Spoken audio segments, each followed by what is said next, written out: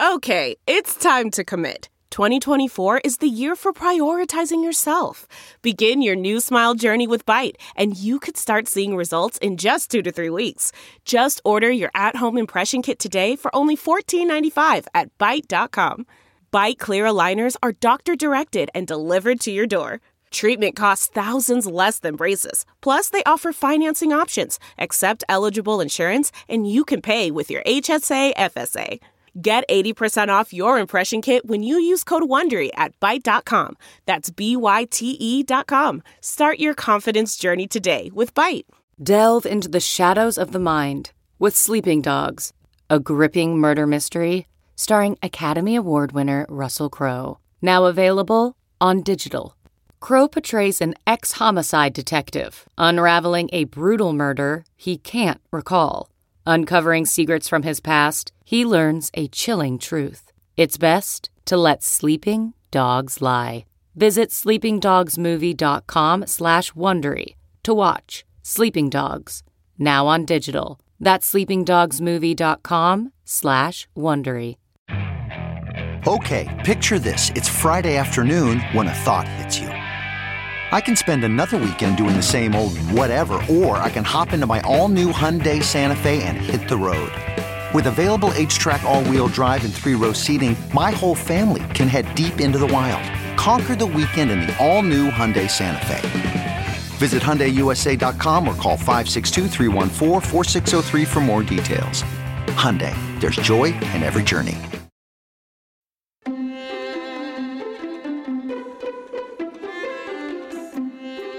From the Jill Schwartz Memorial Library here in sultry Savannah, Georgia, this is Obscure Season 4 in American Tragedy. I am your host, your friend, your ear lover, your literary mansplainer-in-chief, and Georgianologist Michael Ian Black, International Man of Misery. Sweating a little bit here. I know I always begin these things with the weather, but, you know, that's top of mind for me when you're sweaty and a little bit dizzy. I was dizzy the other day. I had to lay down for several hours. Just, you know, kind of your run-of-the-mill vertigo, which I don't get very often, but I do get sometimes. I don't know if it was the heat or dehydration or what it was, but if dehydration was the cause, I've got myself a piping hot cup of English breakfast tea right now, a splash of milk, and, of course, 2 crumbly digestives. You can hear me sliding the saucer over so I can get better access to them when the tea cools off just a little bit. And you'll be glad to know I just plucked a hair out of my tea. Although I think it was, if I'm being perfectly honest, I think it was a synthetic fiber that came from the inside of a dog bed. It doesn't matter. That's not interesting. Really nothing interesting going on for me.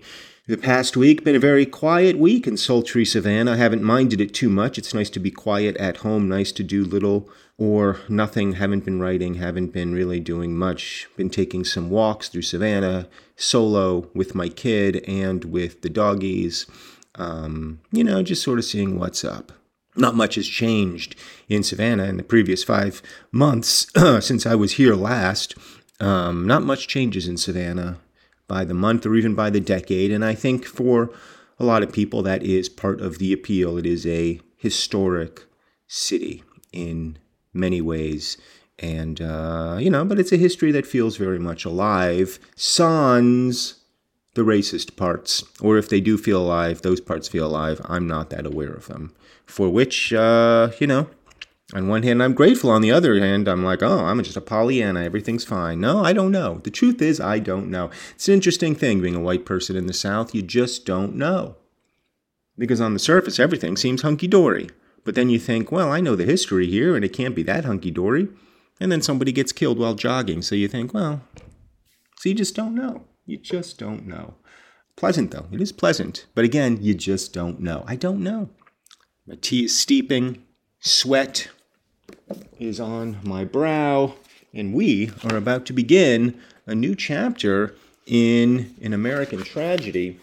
You know, Clyde has been sowing his oats, or starting to sow his oats a little bit. The last sentence of the last paragraph was he began to sense the delight of personal freedom, to sniff the air of personal and delicious romance, and he was not to be held back by any suggestion which his mother could now make. Well, hell no. Hell no. I remember that time in my life. I was a senior in high school, and man, nothing my mother was going to tell me was going to get me to do this or that or not do this or that. I stormed out of that house on more than one occasion, went my own way, ran away from home for, 2-3 hours at a time, whatever it may be. I was a punk rocker. Wasn't going to listen to the man or the woman in this case. Certainly not once I had a taste of personal romance. My goodness. That's all a young boy wants is personal romance. So let's see if he gets it. Here, Chapter 9 in American Tragedy.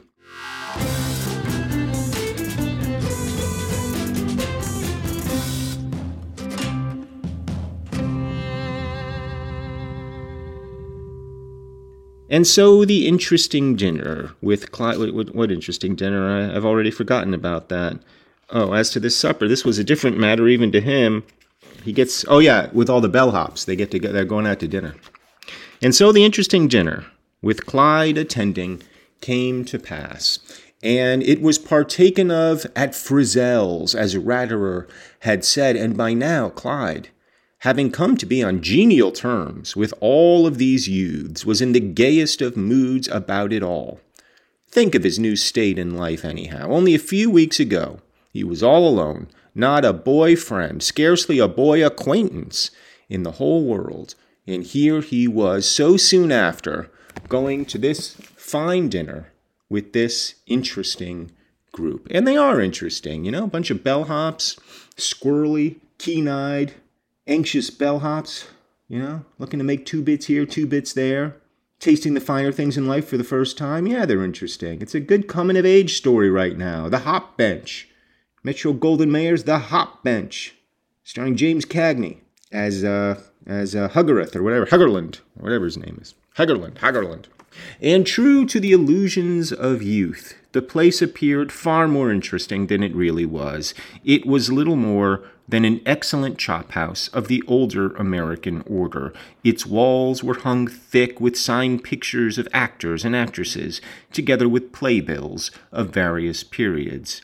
And because of the general excellence of the food, to say nothing of the geniality of its present manager, it had become the hangout of passing actors, politicians, local businessmen, and, after them, the generality of followers who are always drawn by that which presents something a little different to that which with they are familiar. And, same as it ever was, right? How many restaurants have you been in that are just like that? Although generally not excellent, but chop houses nonetheless, with pictures of fancy people on the walls, and, other people come to gawk at the pictures, and next thing you know, you've got a real scene. Well, that's what it's like at Frizzell's. And these boys, having heard at one time and another from cab and taxi drivers that this was one of the best places in town, fixed upon it for their monthly dinners. Single plates of anything cost from 60 cents to $1. Coffee and tea were served in pots only. You could get anything you wanted to drink. To the left of the main room as you went in was a darker and low-ceilinged room with a fireplace, to which only men resorted and sat and smoked and read papers after dinner, and it was for this room that these youths reserved their greatest admiration. Eating here, they somehow felt older, wiser, more important, real men of the world, and Ratterer and Hegland, to whom by now Clyde had become very much attached, as well as most of the others, were satisfied that there was not another place in all Kansas City that was really as good. And who's going to know? Bellhops, that's who's going to know. They hear all the guests, chit-chattering about this place and that, and Frizzell's, man, that's the place, that's where the locals go. That's the most excellent chop house. Oh no, I just had an emergency. Oh God, and there's really nothing to remedy it. I let my digestive sit in the tea for too long, and it collapsed and fell right in. Oh man, that's half a digestive lost. God damn it. What a misery. What a misery. If we were closer to break time, I would take a break, but now I just have to get through it by eating the other half of the digestive. Oh man, now I got to take a sip. Oh man, what a misery. What a tragedy. How am I supposed to enjoy Frizzell's when I've got a digestive slowly dissolving at the bottom of my cup of tea? Awful. And so this day, having drawn their pay at noon and being off at 6 for the night, they gathered outside the hotel at the corner nearest the drugstore at which Clyde had originally applied for work, and were off in a happy, noisy frame of mind. Hegland, Ratterer, Paul Shield, Davis Higbee, another youth, Arthur Kinsella, and Clyde. I like that he just introduces another youth. Davis Higbee, we've never met before. We have no frame of reference for Davis Higbee, but he's like, yeah, let's throw another dude in there. Davis Higbee. I mean, unless he's central to the story, I don't know why he included Davis Higbee at all. I mean, I'm happy for Davis. He probably doesn't get out that much. I mean, we've never heard of him until now. But now here he is off to Frizzell's for a chop. Oh, boy. Maybe even a pot of coffee. Chop in a pot. Did you hear the trick the guy from St. Louis pulled on the main office yesterday? Heglin inquired of the crowd generally as they started walking. Wires last Saturday from St. Louis for a parlor, bedroom, and bath for himself and wife. In order, flowers put in the room. Jimmy, the key clerk, was just telling me. Then he comes on here, registers himself and his girl, see, his man and wife. And gee, a peach of a looking girl, too. Yeah, a peach of a looking girl, too. I saw him. Listen, you fellas. Can't you? Then on Wednesday, after he's been here 3 days and they're beginning to wonder about him a little, meals sent to the room and all that, he comes down, says that his wife's got to go back to St. Louis and that he won't need no suite, just one room, and that they can transfer his trunk and her bags to the new room until train time for her. But the trunk ain't his at all, see, but hers, and she ain't going, don't know nothing about it, but he is. Then he beats it, sees, and leaves her and the trunk in the room, and without a bean, see. Now they're holding her and her trunk, and she's crying and wiring friends, and there's hell to pay all around. Can you beat that? And the flowers, too, roses, and 6 different meals in the room and drinks for him, too. Wow. Now we're hearing about the underside. You know, we understand that some things, happen at this hotel. It's not all fancy people with good manners and upstanding ethics. Sometimes things get a little nervy and a little crazy. People do some things that maybe they're not that proud of. And here you've got a skiplot coming in and renting a whole suite for a few days and then taking off without his gal. Just a con artist, another gas bag, another one of these fraudsters, confidence men coming in and out of town. Just like Heston, also known as Esther's James Franco boyfriend. Well, let's see if we don't meet him at Frizzell's. Sure, I know the one you mean, exclaimed Paul Shield. I took up some drinks myself. I felt there was something phony about that guy. He was too smooth and loud-talking. Man only give me a dime. He looked like a bluff to me. Well, they fell for him up in front, all right. It was Hegland talking. Well, we know that it's Hegland talking just by how he talks. And now they're trying to gouge it out of her. Can you beat it? She didn't look to me to be more than 18 or 20, if she's that old, put in Arthur Kinsella, who up to now had said nothing. Did you see either of them, Clyde? Inquired Ratterer, who was inclined to favor and foster Clyde and include him in everything. No, replied Clyde. I must have missed those two. I don't remember seeing either of them.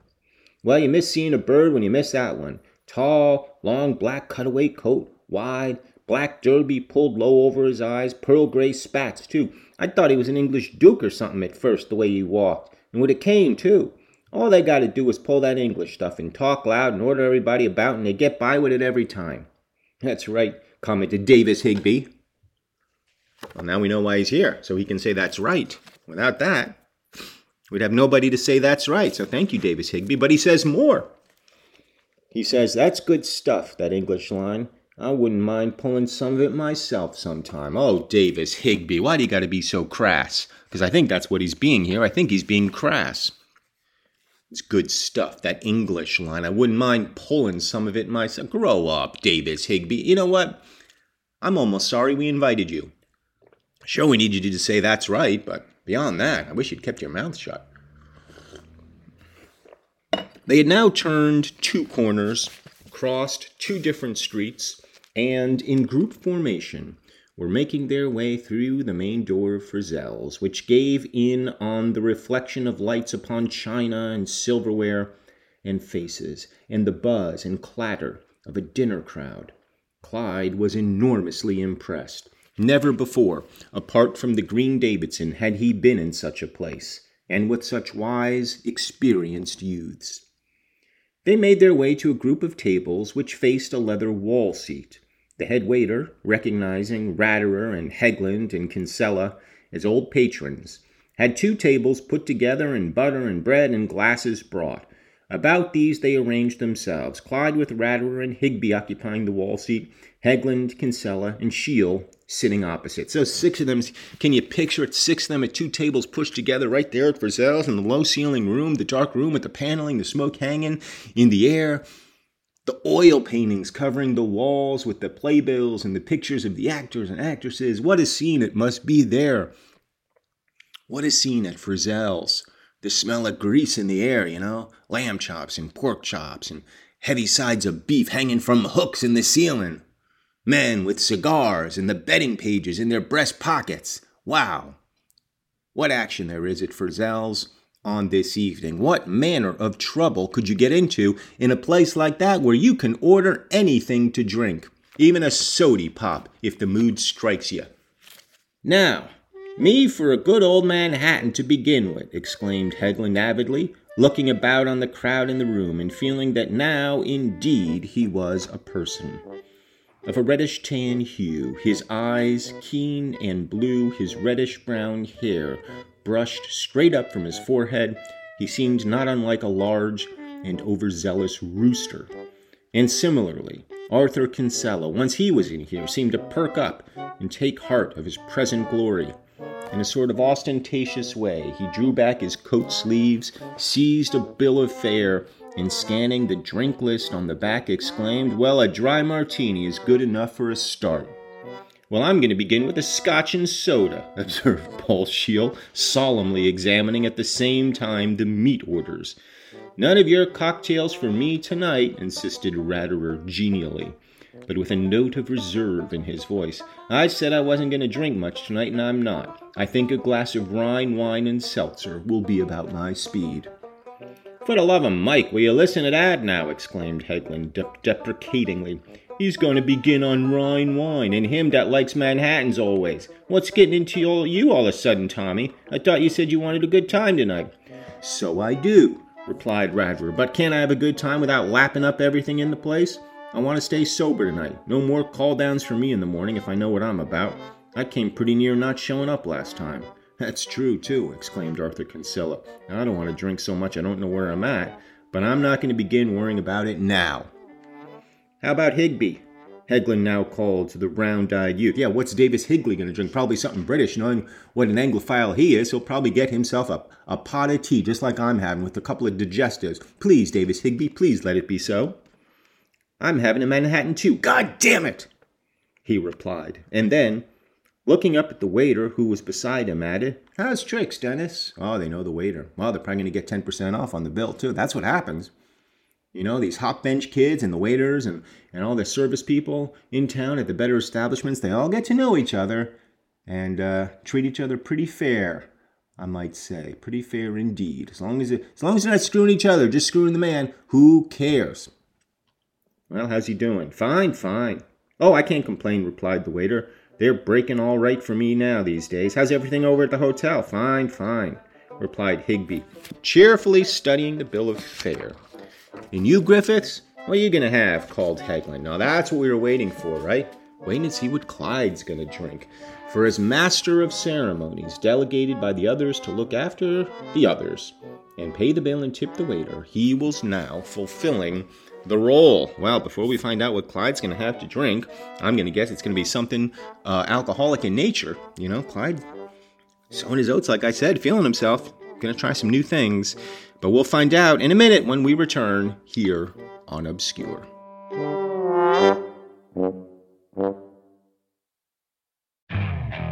Okay, picture this. It's Friday afternoon when a thought hits you. I can spend another weekend doing the same old whatever, or I can hop into my all-new Hyundai Santa Fe and hit the road. With available H-Track all-wheel drive and 3-row seating, my whole family can head deep into the wild. Conquer the weekend in the all-new Hyundai Santa Fe. Visit HyundaiUSA.com or call 562-314-4603 for more details. Hyundai, there's joy in every journey.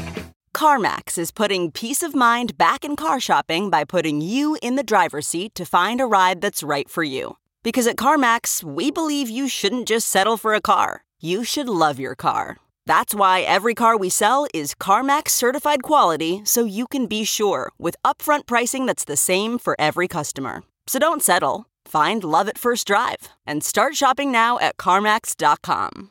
CarMax, the way car buying should be.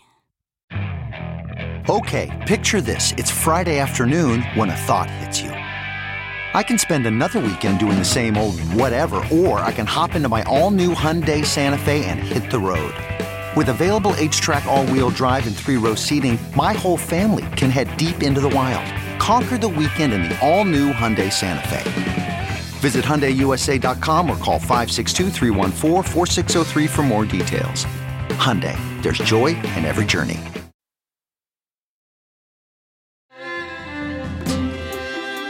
Back on Obscure. Everybody enjoying their drinks. The hot boys. Me enjoying my tea and a little piece of digestive biscuit. Delicious. And we're about to find out what Clyde Griffiths is going to drink. What are you going to have, Clyde? Who, me? Oh, me? Exclaimed Clyde. That is what he says. Who, me? Oh, me. Exclaimed Clyde, not a little distracted by this, disturbed by this inquiry. For up to now, this very hour, in fact, he had never touched anything stronger than coffee or ice cream soda. He had not been a little taken back by the brisk and sophisticated way in which these youths ordered cocktails and whiskey. Surely he could not go so far as that, and yet, so well had he known long before this, from the conversation of these youths, that on such occasions as this they did drink, that he did not see how he could very well hold back. What would they think of him if he did not drink something? For ever since he had been among them, he had been trying to appear as much of a man of the world as they were, and yet back of him, as he could plainly feel, lay all of the years in which he had been drilled in the horrors of drink and evil companionship. And even though in his heart this long, while he had secretly rebelled against nearly all the texts and maxims to which his parents were always alluding, deeply resenting really as worthless and pointless the ragamuffin crew of wasters and failures whom they were always seeking to save, still, now he was inclined to think and hesitate. Should he or should he not drink? You know, we may scoff a little bit at young, naive Clyde Griffiths, but, you know, these are very real feelings. I've had these feelings myself when I was his age. Do I drink? Do I not drink? How far to go with the gal in the backseat of the Ford Fiesta? You know, all of these thoughts tumbling around in the head when you're not so sure how quickly you want to grow up or not. Well, Clyde Griffith's been inculcated with the temperance movement since he was, old enough to understand words, and here he is, now out with a gang of ragamuffins and ruffians, ordering drinks off the back of the menu, with such aplomb. I'll have the Manhattan, scotch and soda for me. No, I'll just take a Rhine wine and some seltzer, and here he is, feeling a little bit the fool, no doubt, wondering what even he should order if he is going to order. None of it distinctive to him. He's never tasted any of it. He doesn't know what any of it means. To this day, I don't drink very much, although more in Europe than I ever have in my life. I will say that. Aperol spritzes several times a week. Beers down at the local in England. So I get it, Clyde. I get it. For the fraction of an instant only, while all these things in him now spoke, he hesitated, then added, "Why, I think I'll take Rhine wine and seltzer too." It was the easiest and safest thing to say as he saw it. Already the rather temperate and even innocuous character of Rhine wine and seltzer had been emphasized by Hegland and all the others, and yet Ratterer was taking it, a thing which made his choice less conspicuous and, as he felt, less ridiculous. "Will you listen to this now?" exclaimed Hegland dramatically. "He says he'll have Rhine wine and seltzer too. I see where this party breaks up at 8:30. All right, unless some of the rest of us do something." And Davis Higbee, who was far more trenchant and roistering than his pleasant exterior gave any indication of, turned to Ratterer and said, "What you want to start this Rhine wine and seltzer stuff for so soon, Tom? Don't you want us to have any fun at all tonight?" boy, the peer pressure these kids are applying, they're just sticking their elbows into the backs of Clyde and Ratterer. Well, I told you why, said Ratterer. Besides, the last time I went down to that joint, I had $40 when I went in and not a cent when I came out. I want to know what's going on this time. That joint, thought Clyde on hearing it. Then, after his supper, when they had all drunk and eaten enough, they were going down to one of those places called a joint. A bad house, really. There was no doubt about it. He knew what the word meant. There would be women there. Bad women. Evil women. And he would be expected. Could he? Would he? Oh, man. You think the decision about the drink is tough? No. He's going to go to the bad place with the bad people and maybe do the bad thing. Ah, geez. I'm pretty tore up about it. I'm not going to lie. I hope he doesn't. Clyde, I hope you stick to your guns, and I hope you don't. Meet a nice gal first, get to know her. For the first time in his life now, he found himself confronted by a choice as to his desire for the more accurate knowledge of the one great fascinating mystery that had for so long confronted and fascinated and baffled and yet frightened him a little. For despite all his many thoughts in regard to all this and women in general, he had never been in contact with any one of them in any way. And now, all of a sudden, he felt faint thrills of hot and cold racing up and down his back and all over him. His hands and face grew hot and then became moist. Then his cheeks and forehead flamed. He could feel them. He sounds like he's got COVID. Strange, swift, enticing, and yet disturbing thoughts raced in and out of his consciousness. His hair tingled, and he saw pictures, bacchanalian scenes, which swiftly and yet in vain he sought to put out of his mind. They would keep coming back, and he wanted them to come back, yet he did not. And through it all, he was now a little afraid. Pshaw! Had he no courage at all?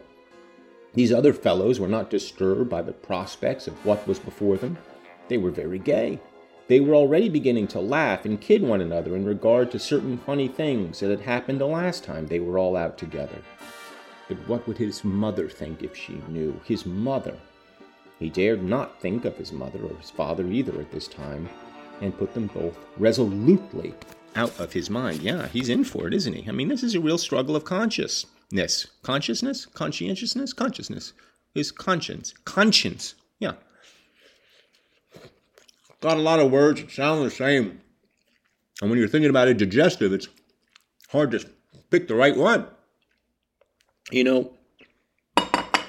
Dreiser's doing a good job. Because, this isn't a period of my life that I have thought about very much since it happened. But, I mean, he's capturing that emotional angst, that teenage sexual emotional angst very well. That feeling of like, hey, I'd really like to put my dick in something, and then also feeling like, oh, geez, that's the last thing I want to do.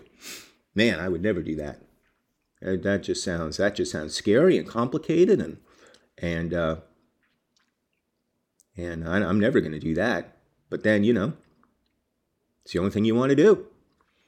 Just kiss somebody and touch their boobies or their butt parts or, whatever it is. And maybe if you're a lady friend and you like the gentleman, touching the wee and all of that and feeling like, oh man, like I know I'm doing something kind of dangerous here, but gee, it feels good.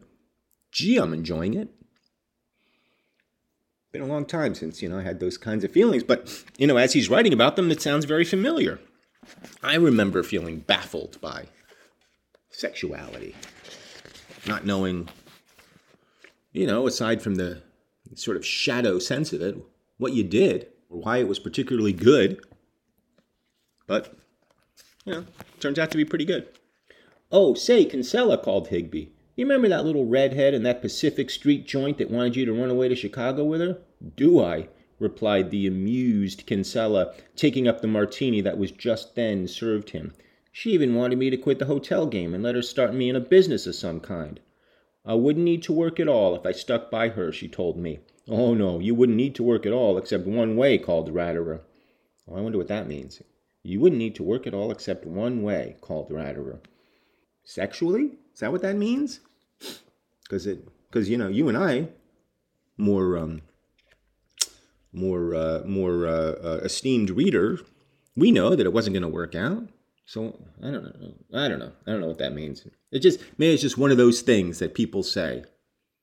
The waiter put down Clyde's glass of Rhine wine and seltzer beside him, and interested and intense and troubled and fascinated by all that he heard. He picked it up, tasted it, and finding it mild and rather pleasing, drank it all down at once. And yet so wrought up were his thoughts that he scarcely realized then that he had drunk it. "Good for you," observed Kinsella in a most cordial tone. "You must like that stuff." "Oh, it's not so bad," said Clyde. And Hegland, seeing how swiftly it had gone, and feeling that Clyde, new to this world and green, need to be cheered and strengthened, called to the waiter, "Here, Jerry, one more of these and make it a big one," he whispered behind his hand. He's trying to get Clyde drunk. Sure he is. And so the dinner proceeded, and it was nearly 11 before they had exhausted the various matters of interest to them, stories of past affairs, past jobs, past feats of daring. And by then Clyde had had considerable time to meditate on all of these youths, and he was inclined to think that he was not nearly as green as they thought, or if so, at least shrewder than most of them, of a better mentality really. For who were they, and what were their ambitions? Hegland, as he could see, was vain, and noisy, and foolish, a person who could be taken in and conciliated by a little flattery. And Higby and Kinsella, interesting and attractive boys both, were still vain of things he could not be proud of. Higby of knowing a little something about automobiles. He had an uncle in the business. Kinsella of gambling, rolling dice even. And as for Ratterer and Shiel, he could see, and had noticed for some time, that they were content with the bellhop business, just continuing in that and nothing more, a thing which he could not believe, even now, would interest him forever. So, geez, you get a couple of Rhine wines in Clyde, and suddenly his eye grows jaundiced. A few minutes ago, he was worshiping these kids. Now he's passing judgments on them left and right. Well, but maybe that's good for Clyde. Maybe he needs to understand the failings of his new friends. He needs to see them a little bit more clearly, even if it takes alcohol to raise the veil. At the same time, being confronted by this problem of how soon they would be wanting to go to a place into which he had never ventured before, and to be doing things which he had never let himself think he would do in just this way, he was just a little disturbed. Had he not better excuse himself after they got outside, or perhaps, after starting along with them in whatever direction they chose to go, quietly slip away at some corner and return to his own home? For had he not already heard that the most dreadful of diseases were occasionally contracted in just such places, and that men died miserable deaths later because of low vices begun in this fashion? He could hear his mother lecturing concerning all this, yet with scarcely any direct knowledge of any kind. And yet, as an argument per contra, here were all of these boys in no wise disturbed by what was in their minds or moods to do. On the contrary, they were very gay over it all and amused, nothing more. Sure, I mean, I have no experience in these matters. Matters of the commercial variety. I think you understand what I'm alluding to. No experience in this at all. But I can understand why, some young kids, 15, 16, 17, 18, 19 years old, who knows how old they are, getting all in a lather about going down to the red light district and picking yourself out a hooer. Probably very exciting for them. They don't think too much about it. This is just the ways of the world. This is how it is in Kansas City, where everything's up to date. They got everything there, Buildings 12 stories tall and hers. And, Clyde has every right to be anxious about it. And, if I know Clyde, and I think I do, he's gonna go with those boys to that house of ill repute, and I don't know what's gonna happen there, but probably nothing good. He might even run into Hester, also known as Esta. I guess we'll see. Because I've just been waiting for her to show up. In fact, Ratterer, who was really very fond of Clyde by now, more because of the way he looked and inquired and listened than because of anything Clyde did or said, kept nudging him with his elbow now and then, asking laughingly, "How about it, Clyde? Gonna be initiated tonight?" And then smiling broadly, or finding Clyde quite still and thinking at times, "They won't do more than bite you, Clyde." And Hegland, taking his cue from Ratterer and occasionally desisting from his own self-glorying diatribes, would add, "You won't ever be the same, Clyde, they never are, but we'll all be with you in case of trouble." And Clyde, nervous and irritated, would retort, "Oh, cut it out, you two. Quit kidding. What's the use of trying to make out that you know so much more than I do?" And Ratterer would signal Hegland with his eyes to let up, and would occasionally whisper to Clyde, "That's all right, old man. Don't get sore. You know we were just fooling, that's all." And Clyde, very much drawn to Ratterer, would relent, and wish that he were not so foolish as to show what he actually was thinking about. At last, however, by 11 o'clock, they had their fill of conversation and food and drink, and were ready to depart, Hegland leading the way. And instead of the vulgar and secretive mission producing a kind of solemnity and mental or moral self-examination and self-flagellation, they laughed and talked as though there was nothing but a delicious form of amusement before them.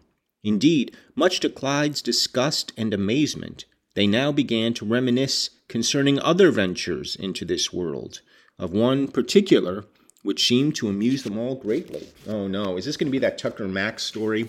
Oh, I hope not. There's that terrible Tucker and Max story that involves poo. And I never for a second thought it was true, but it's a poo story. And man, I don't like a poo story, and I don't want you to think about a poo story. So I'm not even going to talk about poo anymore, but this one is just rough. It involves a fella in a closet videotaping somebody, and then somebody else poos on him, and then he throws up, and then the other dude throws up, and there's poo and throw up. Which seemed to amuse them all greatly, and which seemed to concern some joint, as they called it, which they had once visited, a place called Bettina's.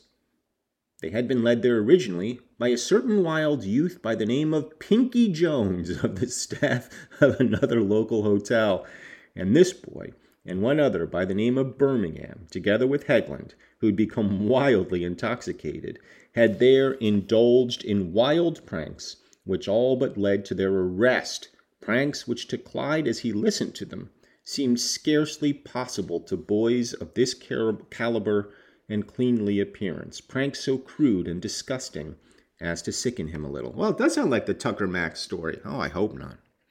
Oh, hold on. The pitcher of water the girl on the second floor doused on me as I went out, called Hegland, laughing heartily. And the big fat guy on the second floor that came to the door to see, remember? Laughed Kinsella. He thought there was a fire or a riot, I bet. And you and that little fat girl, Piggy. Jesus. Remember, Ratterer? Squealed Shield, laughing and choking as he tried to tell of it. And Ratterer's legs all bent under his load. Yoo-hoo! Yelled Hegland. And the way the two of them finally slid down the steps. That was all your fault, Hegland, called Higby from Kinsella's side. If you hadn't tried that switch and stuff, we never would have got put out. I tell you, I was drunk, protested Ratterer. It was the red-eye they sold in there. And that long, thin guy from Texas with the big mustache. Will you ever forget him and the way he laughed? Added Kinsella. He wouldn't help nobody against us, remember? It's a wonder we weren't all thrown in the street or locked up. Oh, gee, what a night, Ratterer. Oh, gee, what a night. Sliding downstairs and Texans and, man, almost getting arrested or thrown out in the street. I remember times like that. I was like Clyde Griffiths. I was the kid who always snuck out, You reach the corner, you go the other way while nobody's looking. That was me. I was never there for any of the high antics and all the nonsense. I was never there because I didn't drink, Even as they talked, they had reached a certain house in a dark and rather wide street, the curbs of which for a block or more on either side were sprinkled with cabs and cars. And at the corner, only a little distance away, were some young men standing and talking, and over the way, more men, and not a half a block further on, they passed two policemen, idling and conversing. And although there was no light visible in any window, nor over any transom, still, curiously, there was a sense of vivid, radiant life.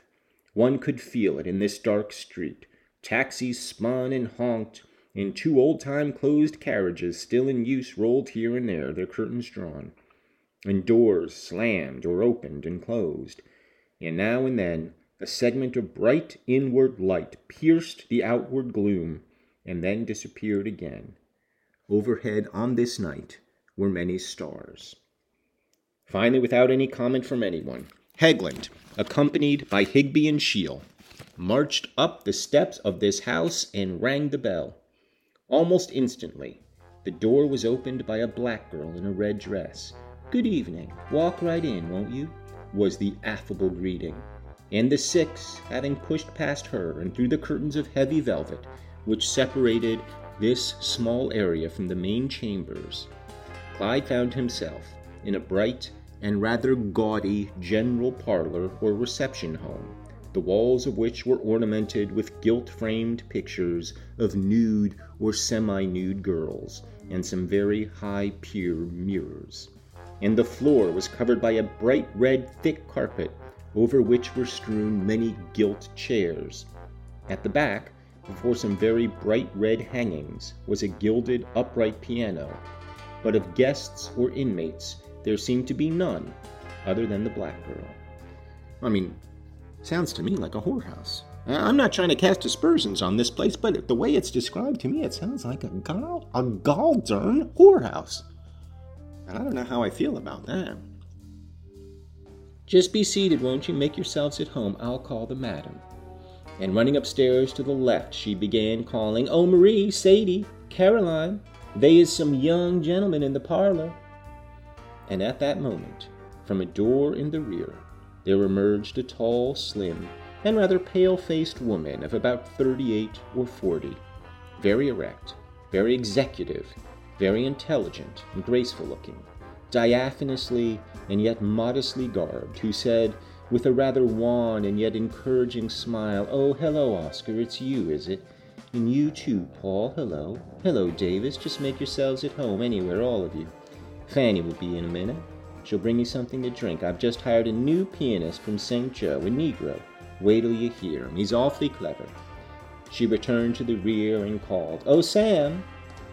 As she did so, 9 girls of various ages and looks, but none apparently over 24 or 5, came trooping down the stairs at one side and the rear, and garbed as Clyde had never seen any women dressed anywhere.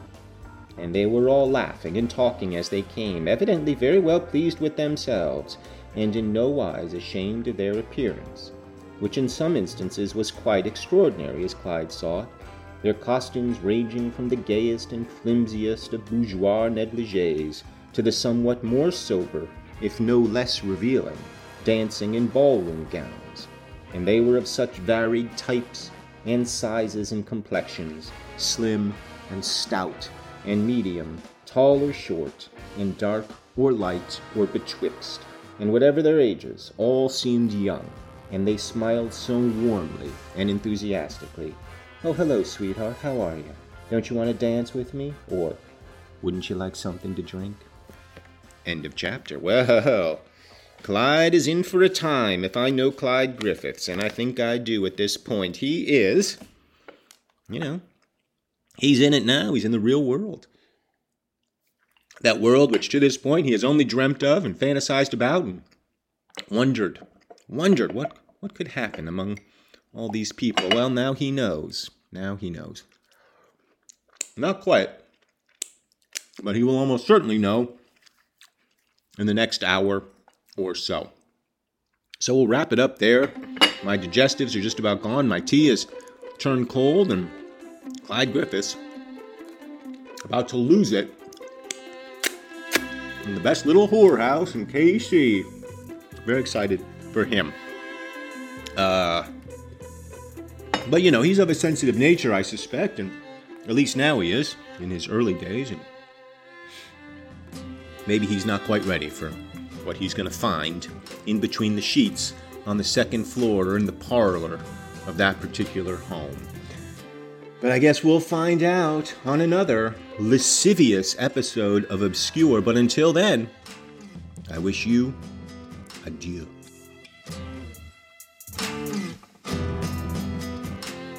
This season of Obscure is produced by me, Michael Ian Black, and Robin Lynn. Our theme music is by Craig Wedren. If you listen and like the show, please help us out with a rating and a review. We want to be obscure, but not that obscure. It's an easy way to support the show. Thanks.